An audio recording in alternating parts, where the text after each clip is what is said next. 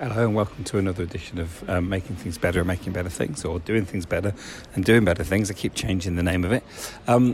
Today's podcast is, they're all lovely, but I really enjoyed this conversation with Matthew. A really fascinating guy, having done a whole load of really interesting work and then settling into shoes, settling into making the things that we wear every day, and doing so in a way that is utterly beautiful, but also less harmful than so many other people. Really interesting and rich and inquisitive mind. So I hope you enjoy it and settle down and listen up. Cheers. Yeah, that's good. Okay, good. So it's a rainy day in Soho. I'm sat in the chapel of the House of St Barnabas, which is my go-to place now for podcasts. It's a bit squeaky on the floor, Matt. I'll remember that. I keep forgetting that. And I'm sat with Matthew Bagwell. Matthew, tell me about yourself. Wow, that is an existential question. I'm a shoemaker. For the last 2 years, I've run a company called 7 Feet Apart with a co-founder, Ian Cartwright, and a small team. We make shoes. I'm a father, I'm a husband, I'm a runner. Brilliant. Which ones of those things do you love the most? Well, either being a husband or a father, frankly. The rest is kind of a means to an end. Yeah. So I love making shoes, love running a business. It's incredibly all-consuming, and I run probably to balance out. Is it your The release? amounts of focus. Yeah, I run to meditate. Yeah. So some people walk, some people do yoga. I walk and do yoga. I wander, as I spoke to Jim about recently. Wandering. Jim Marsden. The very good and beautiful, wonderful man, Jim Marsden. So yeah, I do wander, and I do sort of, like yourself, do a little bit of bending and breathing, and all that good stuff. But when I really want to explore what's going on in my head, then I run. But I see that as a means to an end. It's a balance to the business. Have you always ran? Yeah, from a child. So I started running when I was about 13 or 14. I used to run to school. It's about 6 or 7 miles away. I was crap at sport, to be very honest, Mark. Really? I was crap at football. I didn't like football. I didn't like rugby. I used to get chastised if I went home with muddy kit. That's a deep childhood thing. So I didn't do any contact sports. Was that by your mother? Yes. Okay. But I don't blame her for that. That was just where she was at the time. So I didn't do any sort of contact sports, wasn't really that engaged. But what I would do is run or cycle. So I'm also a cyclist. And I find running, I can just do it. I can keep going. So this weekend I just completed 2 ultra marathons, for example. I saw that on Instagram. Yeah, that was kind of crazy. And you were worried about being able to walk today, I'm actually. fine, actually. So that's my vegan diet. How far? Are you vegan as well? Yes. Let's talk Which about is that in a ironic minute. as a leather manufacturer, but yeah. We can talk about that in a minute. Okay. I've got this. I always like to start with the childhood. It always fascinates me because we often get stuck there, and it's what makes us if we don't get stuck there.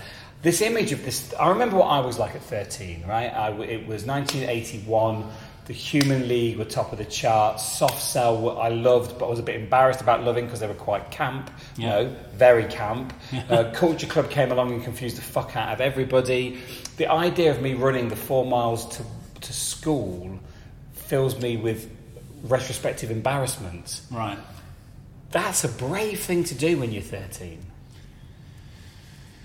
I probably had more things to concern myself with than being embarrassed. I think if I'm looking back at my childhood, I didn't grow up with my father. Okay. And so I grew up in a very female-orientated environment. I ran because it was pretty much the only good thing it was the thing I thought I was good at. It wasn't expensive. We didn't have any money. It gave me freedom. It gave me space away from the home. I was quite good at it, so I ran. I just kept running, Forrest Gump-like. And one could argue that, I've been running away from something all my life. Well, you've gone exactly where I was going to go, and that's brilliant, because one of my favourite albums, there's two albums that are the same. Gil Scott-Heron, I'm New Here, and then he remade it with Jamie from the XX, We're New Here. Both of them utterly brilliant, and there's some amazing songs on there. The one about his grandmother lifting everybody she met just a little bit higher is heartbreaking. But my favourite song on those albums is a song called Running, and it says, I always feel like running, never away, because there's no such place. And I went and did some screen printing a couple of years ago, and my wife did a really lovely screen print about love or being where she wanted to be. I can't remember. I should remember, and I don't. And I did. I always feel like running. Right. She was marginally irritated with me because it felt like it was running away. Right. I think. And I couldn't work out why I did it, and I couldn't work out why this song meant so much to me until I started running again. Because I ran as a kid, not distance, not like you. I ran fast for a short distance, right, and flamboyantly. Okay. Don't go changing. Showboaty, right? Exactly, don't go changing. But I ran recently, first time being injured for a long, long time. And Matt, the freedom, the rain on my chest, the air as it entered my lungs, the discomfort of the pain, every single thing about it, I fucking loved. Yeah, I understand. I loved it.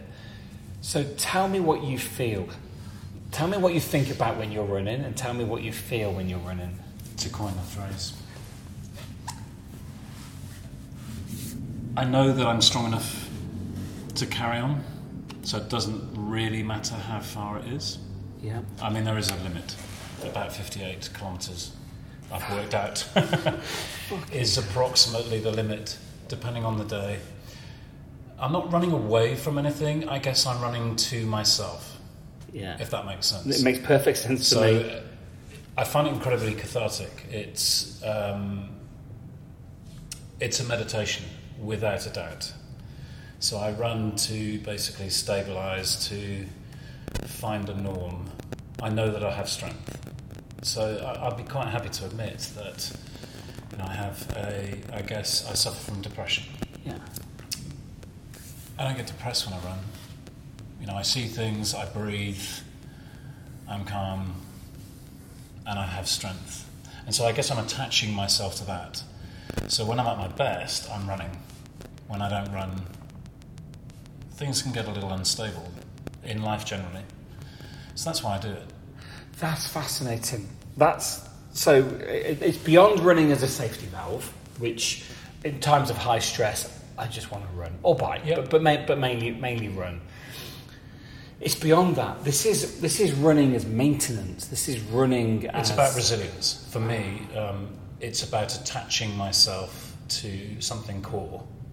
And when did it stop being... I've just realised I've left my phone on phone, so someone could actually ring me. Let me turn on to that. That would be great. Really interesting. Yeah, well, it's all off now. So when did it stop being a journey to work and start being a journey to Matt?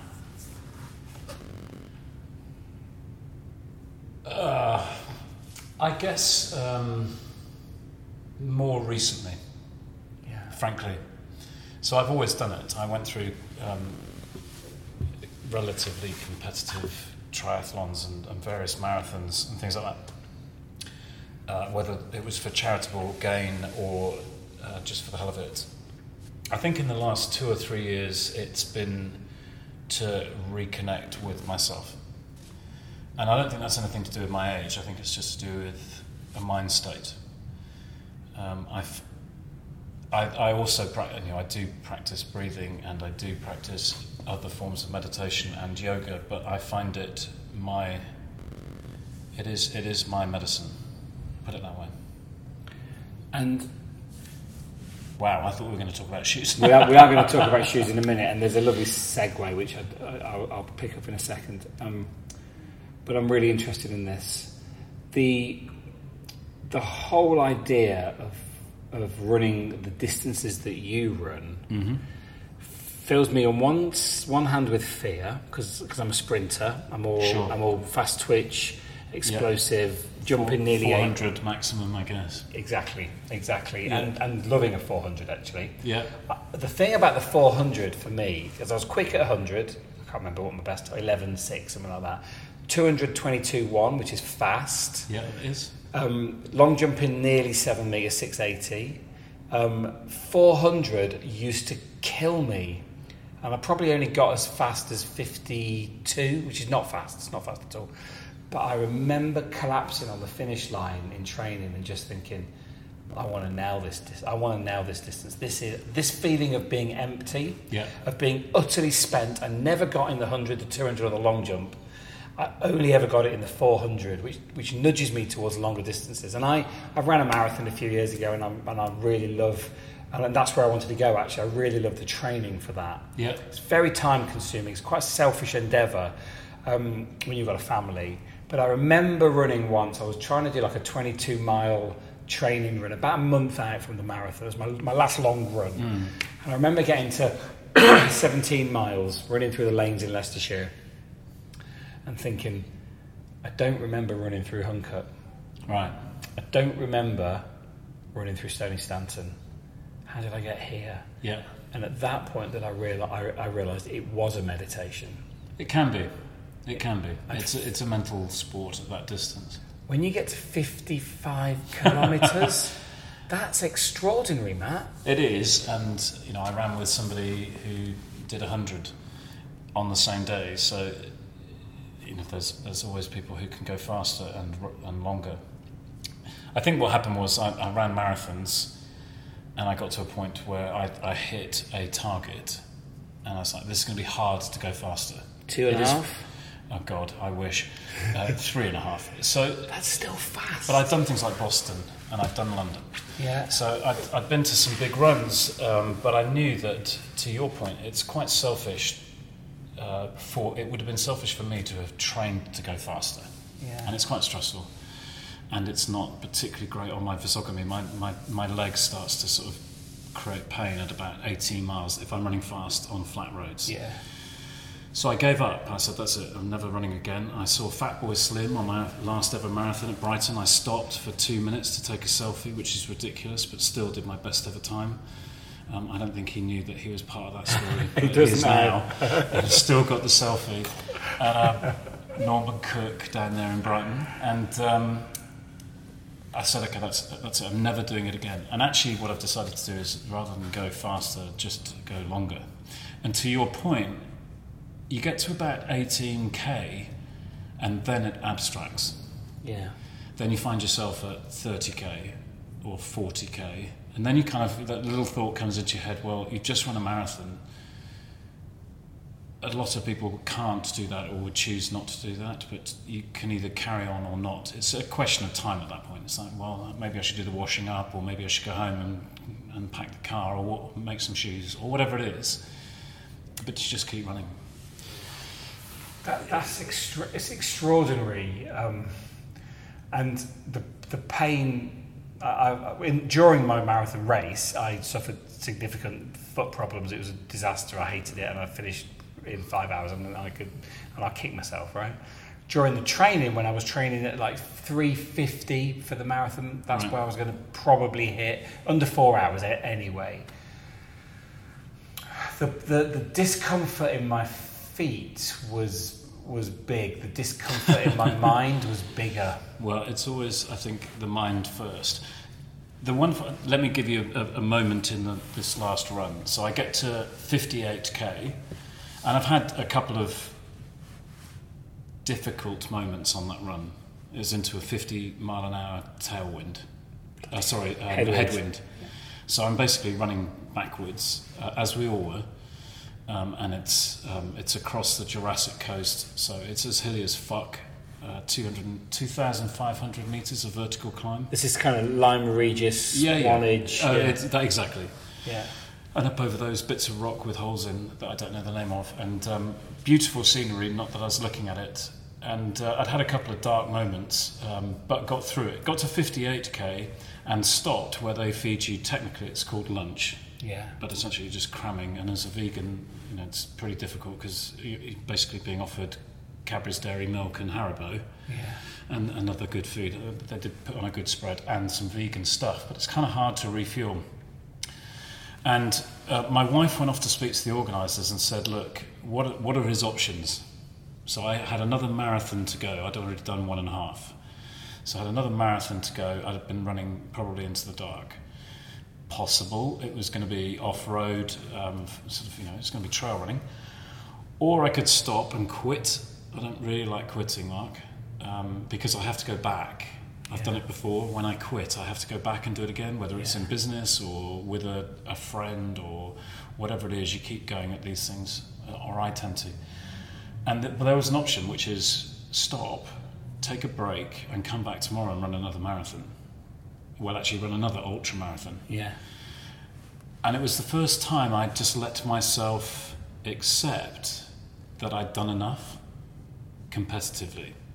And for me, that was a huge moment. How did that feel? Fucking great. Did it? Just to go, okay, well, I'm not running for Mark Shaler, I'm not running for all my friends, I'm not running for accolades, I'm running for myself. And I've done enough today. I didn't need the he did 100k in a day badge. I'm not criticising anyone who gets them. No, but for me, it was just it was a huge moment, which was, you've done enough today. You've been good enough today. You've been healthy enough today. Go home. And that was a wonderful moment. There is an element of ego attached to the badges. Of course. I'm not knocking that, because ego is not always a bad thing at all. But the freedom that comes with being comfortable with what you've done must be massive. And I think I relate that to my business and to my parenting and to my relationships generally. Yeah. I guess I'm coming to a point where I'm trying to find that acceptance that I'm good enough. Yeah. And that I've been sufficient and that I can stop, take a break. I'm not talking about taking a break from my relationships or my business, but just that you can pause, reflect, recharge, and then go again. I think it was harder when I was younger. I was incredibly competitive and in all aspects of life. So I find that has been incredibly cathartic, and perhaps running is helping me find that in more general terms. That's amazing. And to bridge from there into what you do for a living, there's a clumsy bridge, which I might even use. I am going to use that. Let's use a clumsy bridge. What shoes do you run in?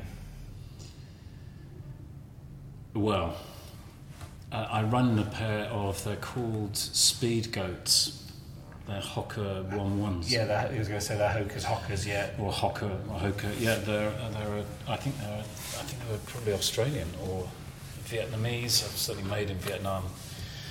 Certainly Far Eastern brand who've come out of nowhere and taken, I think, the running community by storm. They're astonishing. I've got a pair. I can't remember. Mine are Speed something, but they're not Speed Goats.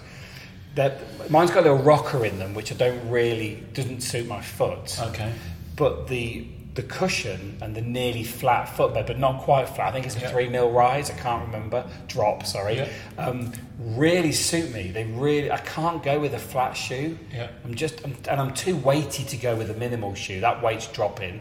But I'm a massive fan of that shoe, as I am, and I've just discovered Ultra. Yep, I know them. Which are flat, there's no drop. Yeah. But they've also got a chunky sole. And I think you may have recommended them to me, but I'd already started running these in. Got the Hokas, yeah. And, I bought them in a shop. I didn't want to buy them online, which is ironic because I run an online business, but I wanted the shoe there and then. Yeah. So I bought an 11.5 and I'm a 9. Yeah.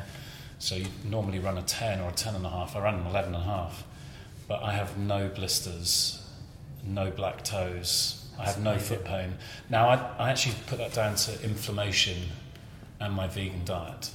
So I'm not militant vegan. But I got up the following day after running 2 back-to-back ultras and could walk upstairs and downstairs and That is amazing. which I put down to diet When did you go vegan? about a year ago. And because I went about, I eat eggs from my chickens. Yeah, that's fine. And if I'm out and Well, you make your own call, but I would eat my own chickens' eggs if I had chickens. and occasionally someone serves me meat and I'll eat it, but I feel dreadful about it. I miss fish loads, actually, oily mackerel particularly. I felt so much better when I went vegan. Right. And I feel so much Why worse do you think that is? now. I cheat a little bit.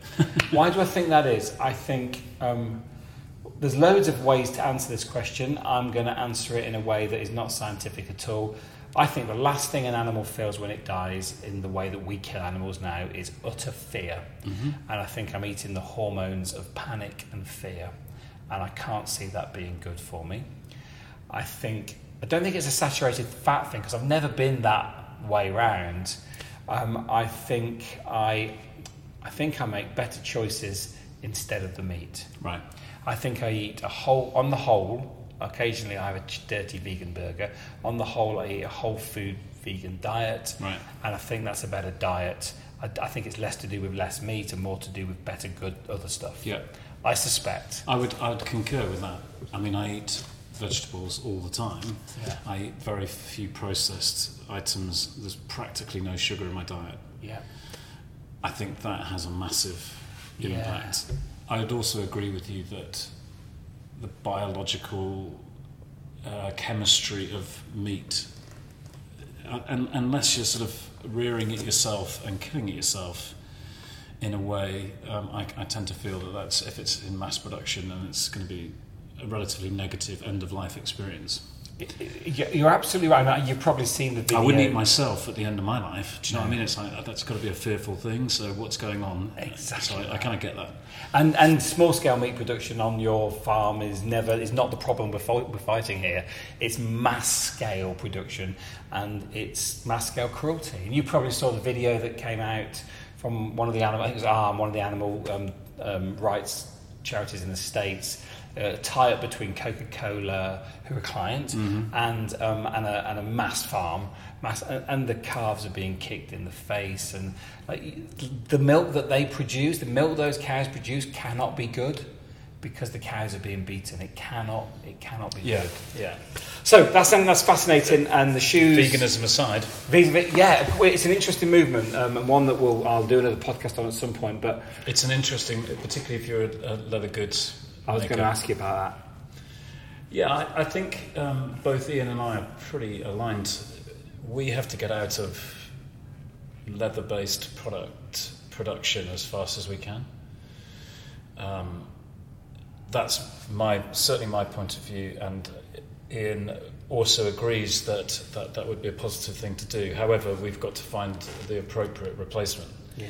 So a rush to plastic is not necessarily a better solution. It's just a different solution. It may be less cruel, but from a sustainability perspective, not necessarily better.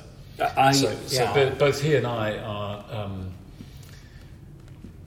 working hard to find, for our next product, the most sustainable solution that we can, whether it's in the rubber solution for the sole unit or for the uppers, and also the way that it's packaged and where it's made and how far it has to travel. So it's total life, and also its longevity and end of life. So I think that we have a responsibility to do that as a brand. Yeah. I'm not anti-brands, I'm not anti-consumption. I'm pro better consumption, more mindful consumption generally. So I'm a minimalist, and would want that people buy better things but less of them. Yeah. And that relates to my shoes, but it can relate to anything. And so as a manufacturer, I have a responsibility to make that as easy as possible for people and as widely available, and also to demand it from the supply chain. They will change. They're changing much faster than even we thought they would.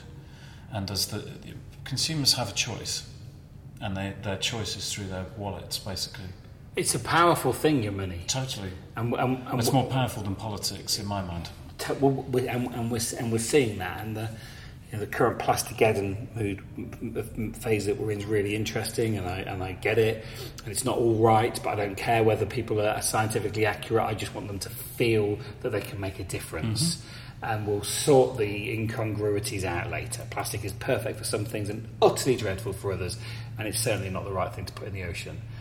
But when for a picture, I have an apocryphal story of being asked about plastic-free fish packaging on my Facebook group, which is I've told already, and it's just ridiculous. But my favourite was a cartoon today where somebody buys a fish and says, "Where's the plastic bag?" And there's a cabinet of plastic bags, and it's already inside.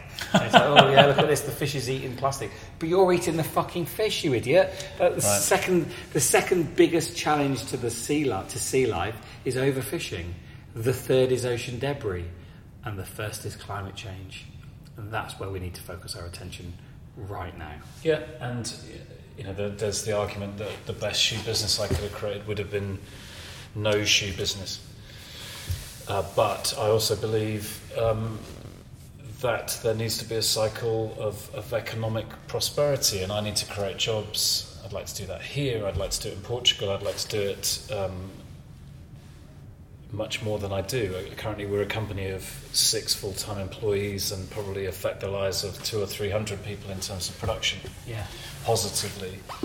I would love that to be in the tens of thousands, and so that's the ambition. Our job is to create a better business, which is lovely, and you could be making shoes and you could be making something else. It's about the better business. That's why we did it. When we sat down and thought about the business, both Ian and I, we hold on to 3 tenets, I guess. We would call them beautiful, brilliant and better. And they're somewhat interchangeable. Beautiful, obviously, because we make products and they're aesthetic, and that's about desire and people wanting something that's attractive. And it's about tradition and it's about skill. It's the reason why I use people like Jim Marston to take my photography, because it's beautiful. I like it being analogue, and I like it being slow, and I like it being considered. I'm not suggesting that people who shoot digital cannot do any of those things, because they can, but I choose to use silver and light and film and Jim, who's beautiful in himself. So for me, that's an important tenet. It's why we go analogue. Brilliant is about performance, and it's about sustainability in the product so that it can last, and that it's comfortable and it's anatomical and ergonomic and all of those good things. And then better is about fairness and transparency. And I think that's been the hardest thing to deal with as a business, because we are really fucking small. And the industries that we're a part of, like fashion, are really big. And fast. And cheap. And challenging. And when you try to swim against the tide, which some of the most admirable brands that I love and you love do, it's not easy. And so then you've got the balance between the long game and the short game. Yeah. And I met Tim Little the other day, who is a wonderful guy, and prior to making my own shoes, I only wore Grensons, and it was an absolute honour to meet Tim, and we met him at his shop on Lambs Conduit Street.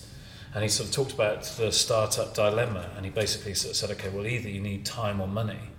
And if you've got a lot of one, you don't need as much of the other. So beautifully, simply put. Yeah, it's true. And as he said, regrettably, you don't have very much time or money. So, it's a real challenge to be a better business and idealistic when you also have to try to be economic. And there's a tension in business between those two things. That's interesting, and we'll talk about how you square that in a minute. I'm really interested in the first pair of shoes you ever made or designed. When was that? 2016, probably November. So recent. Yeah, for me, my co-founder has been a managing director of shoe businesses, 2 particularly, Hudson Shoes, and then prior to that, Base London, which is quite modish. I know them both. Yeah. So he's been in the shoe industry, but not necessarily directly designing shoes. He's obviously commissioned that in the past. I'd never made any product I'd been a consultant and a designer. I'd made stuff, but I'd never made something in a box. That's what I really wanted to do. And how did it feel? Awesome. Oh, it's almost like creating, someone else. A child. Do you know what I mean? Yeah. It's not quite.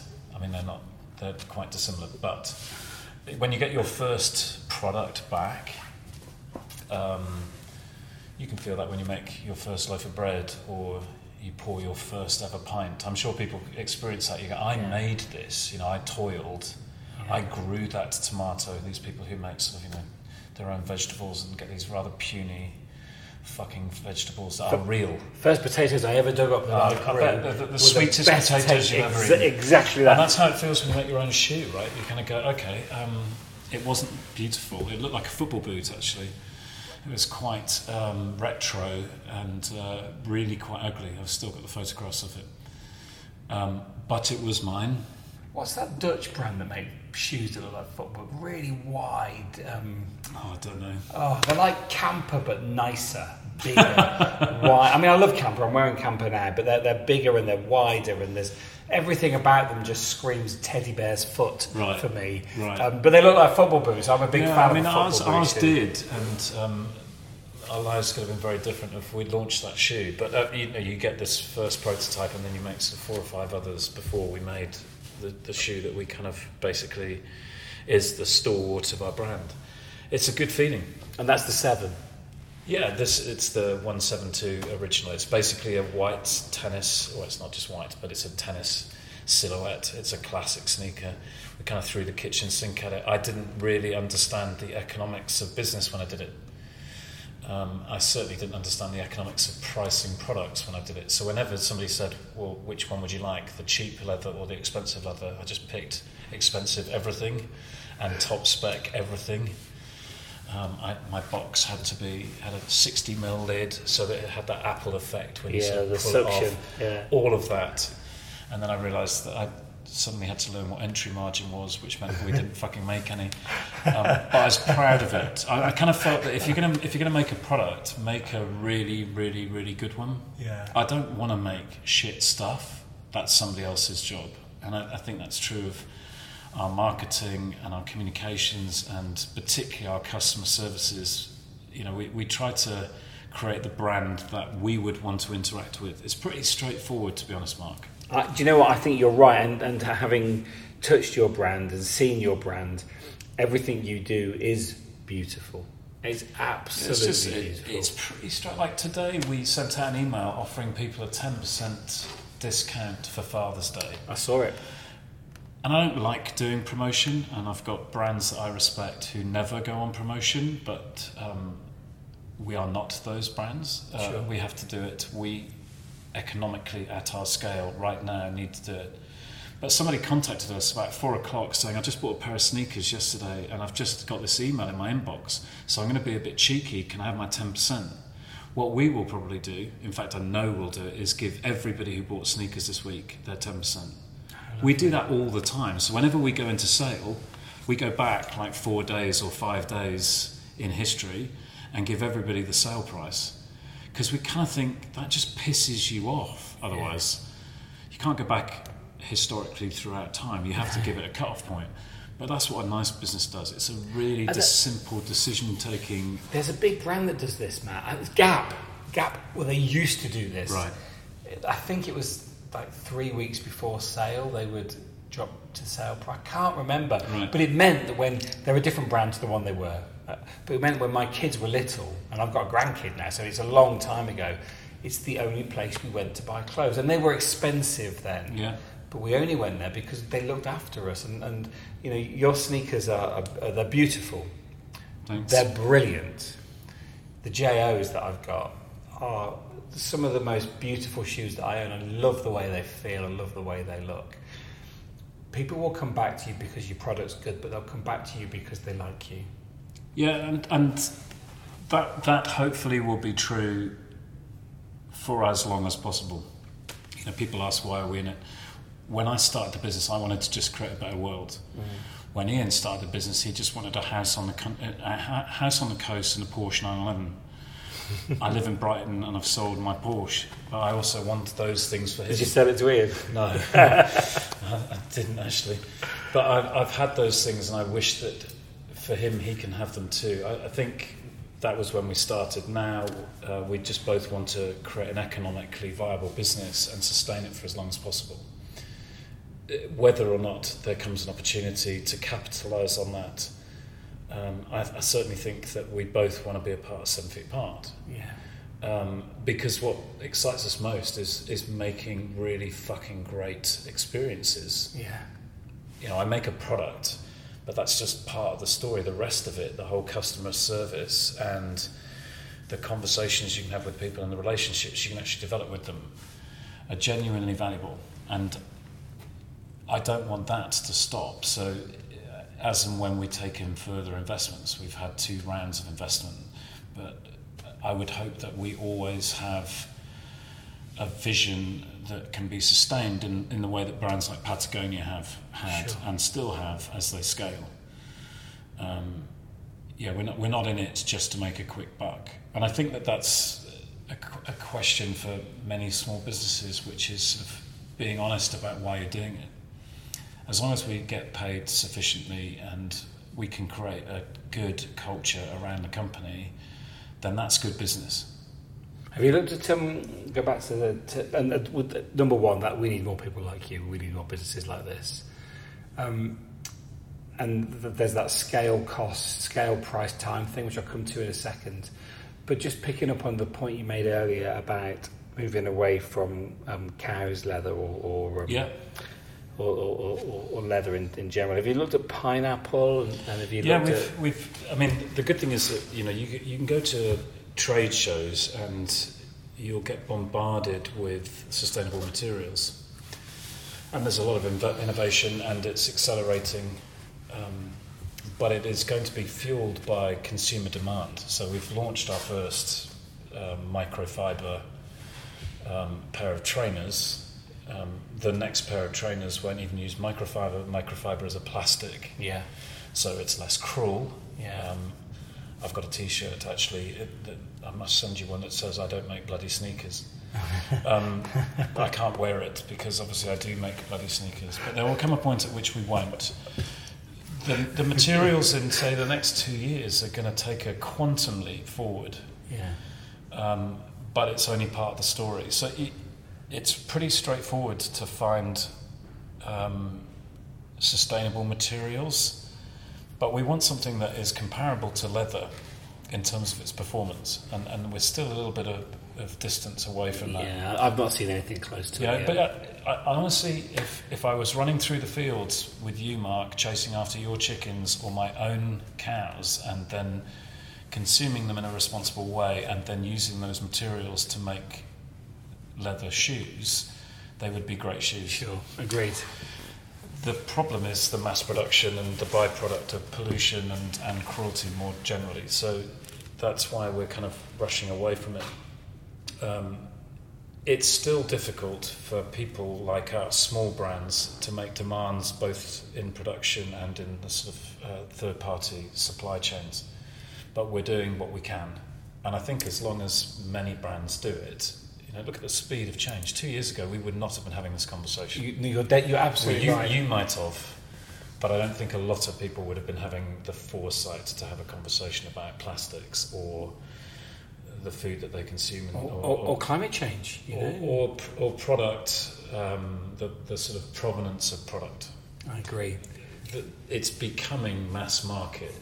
Look at Greggs vegan sausages, for example. The dirty vegan food, but it tastes amazing. Yeah, and I look at it, and they seem to be the only people who are proliferating the high street. So I go, well, more power, in a sense. More power to you for being at least opportunistic. They're a very interesting brand. They've changed significantly. They're led very, very well, and their social media is astonishing. Yeah, I've seen some pretty great marketing from them.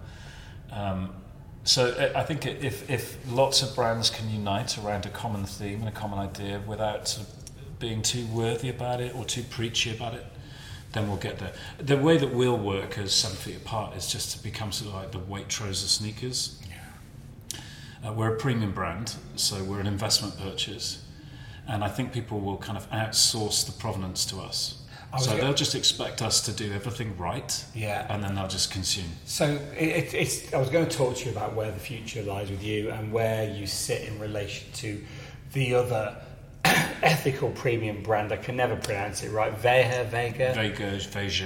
them. Yeah, I don't like the shoes, but I've not worn any, so I can't comment. This is going to sound dreadful. It feels like virtue signalling when they're on some people's feet. And I'm sure that it is.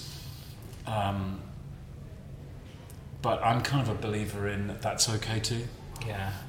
Do you know what I mean? It's a bit like people who all bought their Teslas soonest, or all have the Nissan cheap version of the equivalent or whatever it was. What was that car that all of the cabs are? You know the ones. The Prius. Yeah, the Prius, right? Yeah. It's an outward signalling of an inward sort of a message that people are projecting with that stuff, but I'm okay with it, right? That's kind of for me. That's like conscious capitalism or conscious consumerism. If somebody's got a V down the side of their sneaker, I'm happy with that because at least they're putting the money into a great company. Is it the most comfortable sneaker in the world? That's for the consumer to decide. I've never worn them. All I've got to do, I won't put a V down the side of my sneakers. Because that's not what we do. We're kind of minimalist, even in branding. The unbranding is delicious. But that draws its own audience. We don't do shiny and we don't do branded, and we haven't got a fucking great big tick. And I've got a huge respect for Phil Knight and what he did. I've got a huge respect for Veja. They have created a path which a lot of people are travelling down. So if somebody wants a conscious product, then they are probably well enough informed to find my advertising. So I'm kind of cool with it, you know. That's interesting. You know what I mean? I'm kind of like, okay, well, it's a bit like hairdressers or coffee shops. If there's one opened, then 3 or 4 open because that's where people go for coffee. And it's driving demand for coffee. So I'm kind of cool with it. Yes, they have made a brand which a lot of influencers and people in the public eye are wearing to basically say, I'm conscious. It's that, yeah. But that's okay. Yeah. There's always been that kind of external wanting recognition. Yeah. I can't deny it. It's not what we do, but people will find us, hopefully, in time. I don't doubt it at all, actually. There is already a ripple, amongst my tribe, which is, we should talk about tribes. That could be interesting. Elite. Yeah, well, I'm not like. I think there's some shit talked about tribes. I think tribes can be as toxic as they can be freeing. I think they can be as what's the word, elitist as they can be accepting. It all depends how they're managed, how they're run, who's the head of that tribe, how that person changes. It's a bit like watching murmurations. You can see a tribe change direction and suddenly everyone's changed direction, and you're not certain who made the decision, but someone did. Yeah. And they can be really elitist as well. But when you need friends and when you don't live amongst people, you live in Brighton, you live amongst great people, I'm certain. I live in Leicestershire, there aren't that many people like me. I've got some lovely friends, but there aren't that many people like me, so I seek my tribe in other ways. Mm-hmm. And actually the V on the shoe is a way of finding your tribe. It's a way of signalling the kind of person you are. Sure. And you wouldn't go and talk to somebody, but you have a little nod. I dress relatively flamboyantly sometimes, and I walk through Soho and I meet Sometimes. Well, not today. I'm quite calm today. Exactly. Nice new tats. Yes, thank you. Baby tats and reminder that life and time is passing. Yeah, it's nice. I love that one. It's my favourite, actually, my current favourite. But I'll pass another dapperly dressed man, generally man, and we exchange a nod. Mm-hmm. We exchange an acceptance that actually we've got to keep doing this, because it's a knowing. It's a knowing. I would love if I knew how to be the next Rabcoat or the next, and I'll say it, Hayut denim jean or Salomon running shoe or what. The guy that we serve is aged 40 to 55. Obviously, we serve all customers, and the woman is probably 5 years younger, 35 to 50 or whatever. And they are tribal, and they have signifiers, and they certainly have a uniform. Yeah. And 2 or 3, maybe more than that, 5 years ago, suddenly that tribe all started wearing Rab coats. Yeah. Now, I don't know who started it, apart from Rab. It was me. Was it you? Yeah. You were so cool. I had the blue one with the red zip, which I don't wear anymore because every fucker's wearing it. Brilliant. So there you go. But suddenly everybody wore it, and I know that that's part of the ski community and the outdoor community. Yeah, it was. And it kind of happened. And we moved through movements of cars, and we moved through movements of shoes and of jeans and of technologies. I wish that I could find it, and my investors wish that I could find it far faster than I can. Yeah.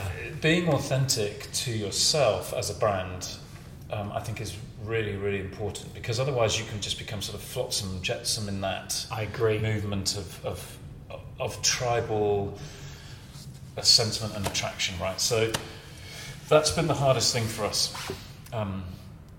We serve a lot of different types of customers, and some of them I can personally identify with. If I were in Lancashire or Yorkshire, from where I came, or Brighton or wherever, I can identify with those people. But I also have consumers and customers and people who love our brand, who I don't naturally hang out with or wouldn't naturally meet in normal circumstances, and I have to think about them too. So we have to be incredibly careful. And I think what we're learning is just I can't be Rab or Red Bull or Patagonia or Haiute. I can't mimic those brands. We just have to be authentic to ourselves. Which is why, for example, that's why I shoot with Jim now, and I've used other great photographers too who I love, and I love their work. But I can't see us using very many other photographers than Jim, because for me that's now part of our visual identity. Yeah. His way of seeing is sort of authentic to us. He sees through product, and he's to the passion and to the heartbeat of the organisation. Absolutely. He is he's an astonishing photographer. There are a handful that I think are incredible. Jim is up there. He's absolutely, and one of the nicest people. And I love this whole idea of like standing for something bigger than you. You can feel that about your shoes and about the way that you talk about your company. And I've got 2 final questions, and I'm going to ask them in this order. Tell me, and I know the answer to this, but people listening won't. Tell me about the name 7 Feet Apart. Railway tracks. Standard gauge railways are 6.5 feet approximately apart, and there was a broad gauge railway created during the Industrial Revolution, the Great Western Railway, by a chap called Isambard Kingdom Brunel, to whom it's been suggested I am related. You are related. I feel that I grew up under his shadow. I was told as a very young child that I was related to Isambard Kingdom Brunel. And whether it's myth, and we've also tried to prove it, and there's a lot of genealogy going on, you live under that shadow. I also lived under the shadow of my father and probably most other male figures. What did Dad do? What did my father do? He's an engineer. So engineering and making stuff was a part, I guess, of my DNA. When Brunel made his railway, he did it in a way that was more efficient, and efficiency is everything we're trying to do as a business. It's like, okay, let's consume less but make really fucking cool, good shit. Less for more. Let's definitely do that. Because the trucks were 7 feet apart, they had a lower centre of gravity, which meant they were more comfortable. They also didn't break down as often. So the whole system was more economic. But also, look at what the guy did. Clifton Suspension Bridge, boats, tunnels, the Rotherhithe Tunnel, the Great Western Railway. I mean, he created a transportation system, and transportation philosophically obviously created a new culture both nationally and internationally. It allowed people to travel, and when people travel, I think they experience new things and they open their minds, and cultures mix. And we're talking about that nationally or internationally. The Industrial Revolution was everything, particularly in this country. You go to America and you sort of mention it and they don't know anything before sort of 1845 and stuff, and they just don't even know who he is. But it's been a huge influence. So that's where the name came from. And I think we hold true to a lot of his values. What I also liked about his stuff was he made beautiful things. Yeah. So he did engineering feats because they had to be done, but he also made things which were beautiful. I don't know if you know the Box Hill story. Yes, yeah. But for the listeners, there's a tunnel through Box Hill. It's about 1.5 miles. I'll stand corrected, I'm sure, by some of your listeners, but it's about 1.5 miles or so long. And it is a myth that was suggested that on the morning of Brunel's birthday, if you stood at one end, you could see the sun rising through the tunnel the other end in 1.5 miles of ellipse, which from an engineering perspective is incredible. Imagine the ego that suggests you will build 1.5 miles of brick-lead-clad tunnelling such that you can see the sunrise on your own birthday. How pretentious, allegedly. Anyway, it was sort of perceived to be a myth for many, many years. And about 5 years ago, I believe, the railway, that part of the railway, which still runs today, was shut for renovations. So on the birthday of Brunel, they went, okay, we're going to prove this or disprove it. And sure as shit, the sun did not rise and was not seen at the other end of the tunnel. And then some amazing scientist, engineering dude went, hang on a minute. In 1973, retrospectively, we dropped the track by 4 inches or something like this. Had it have not have been, then you would have seen the sun rise through it. Now, for me, whether it's true or not true, that is about somebody engineering. I don't think it was for his own ego. I think it was a celebration of beauty. Yeah. It was to say engineering can be beautiful, form and function can work together, and you can make something that's super efficient but is also a celebration of our ingenuity and our mental prowess. And he had to choose a day to do it on because the sun is in a different position. Pick any day, so it's like... He might as well have had his birthday. I'll have my birthday. And what I love about this is that it's something that's really, really deep inside me, is this frustration that we split science and art, we split engineering and beauty apart at one point, and we made them different things, and you can't be good at both. The world is best when they're united. Yeah, and we're sat here in a church which might deny some aspects of science, and if we had met in a scientific environment, we might be denying some aspects of creation or belief or whatever. I love the synergy of those two things, which is why, we have to make shoes that people desire with their heart, right, and with their eyes. We can justify it from a sustainability perspective and all these other things. People still consume with their eyes. They go, oh, fucking hell, that looks nice. Yeah. Then they wear them and go, oh, they're really comfortable. And yeah, you're nice guys. That's the way to create successful brands, to accept that you can do art and science at the same time. I guess that's the legacy of Brunel. And that's what you do. And your shoes are beautiful and they are sublimely comfortable. But they are. And the way that you're growing the business, it feels at the right pace. There's no rush. It's a calm growth, and you are going to be unbelievably successful. I can feel it. Whether you sell out at some point, sell on at some point, I don't care. You'll have done something utterly incredible. And my last question, and it takes us right back to the beginning. You're not running away from something. You made that really clear. Mm-hmm. And I think, and you're absolutely right. Are you running to anything? Yeah, I think so. Sufficiency is what I'm trying to get to. I'm trying to get to a point of, and it's not even a word really, enoughness. No, I like that, enoughness. Yeah, let's TM that. Let's run to enoughness. And you're right, because we can't walk there because we don't have time. Well, I'm 50, and so I'm a good quarter of the way through my life. We're the same age. And I'm going, okay, I desperately want to get to enough. Yeah. So that I can just enjoy it. Well, life is a wonderful thing, right? I've been privileged to make a brand. Hopefully there's lots more shoes and lots more brands to build in the future, but I guess that's what I've been running to all my life, which is just to go, it's enough. I love it. I absolutely love it, Matt. It's an utter joy. Thanks for having a chat. Oh no, I love it. I absolutely. I love this podcast because I've got apps. I don't do any research or any prep. I quite like it. I just turn up and say, "Tell me about growing up," and it goes from there. And we've covered a lot of ground. We have, and yet we've left a lot uncovered, and we can do one another time. Thank you, It's mate. been a pleasure. Thank you very much. Loved it. Oh, that was fantastic. So I hope you enjoyed that. That whole idea of running away, running to.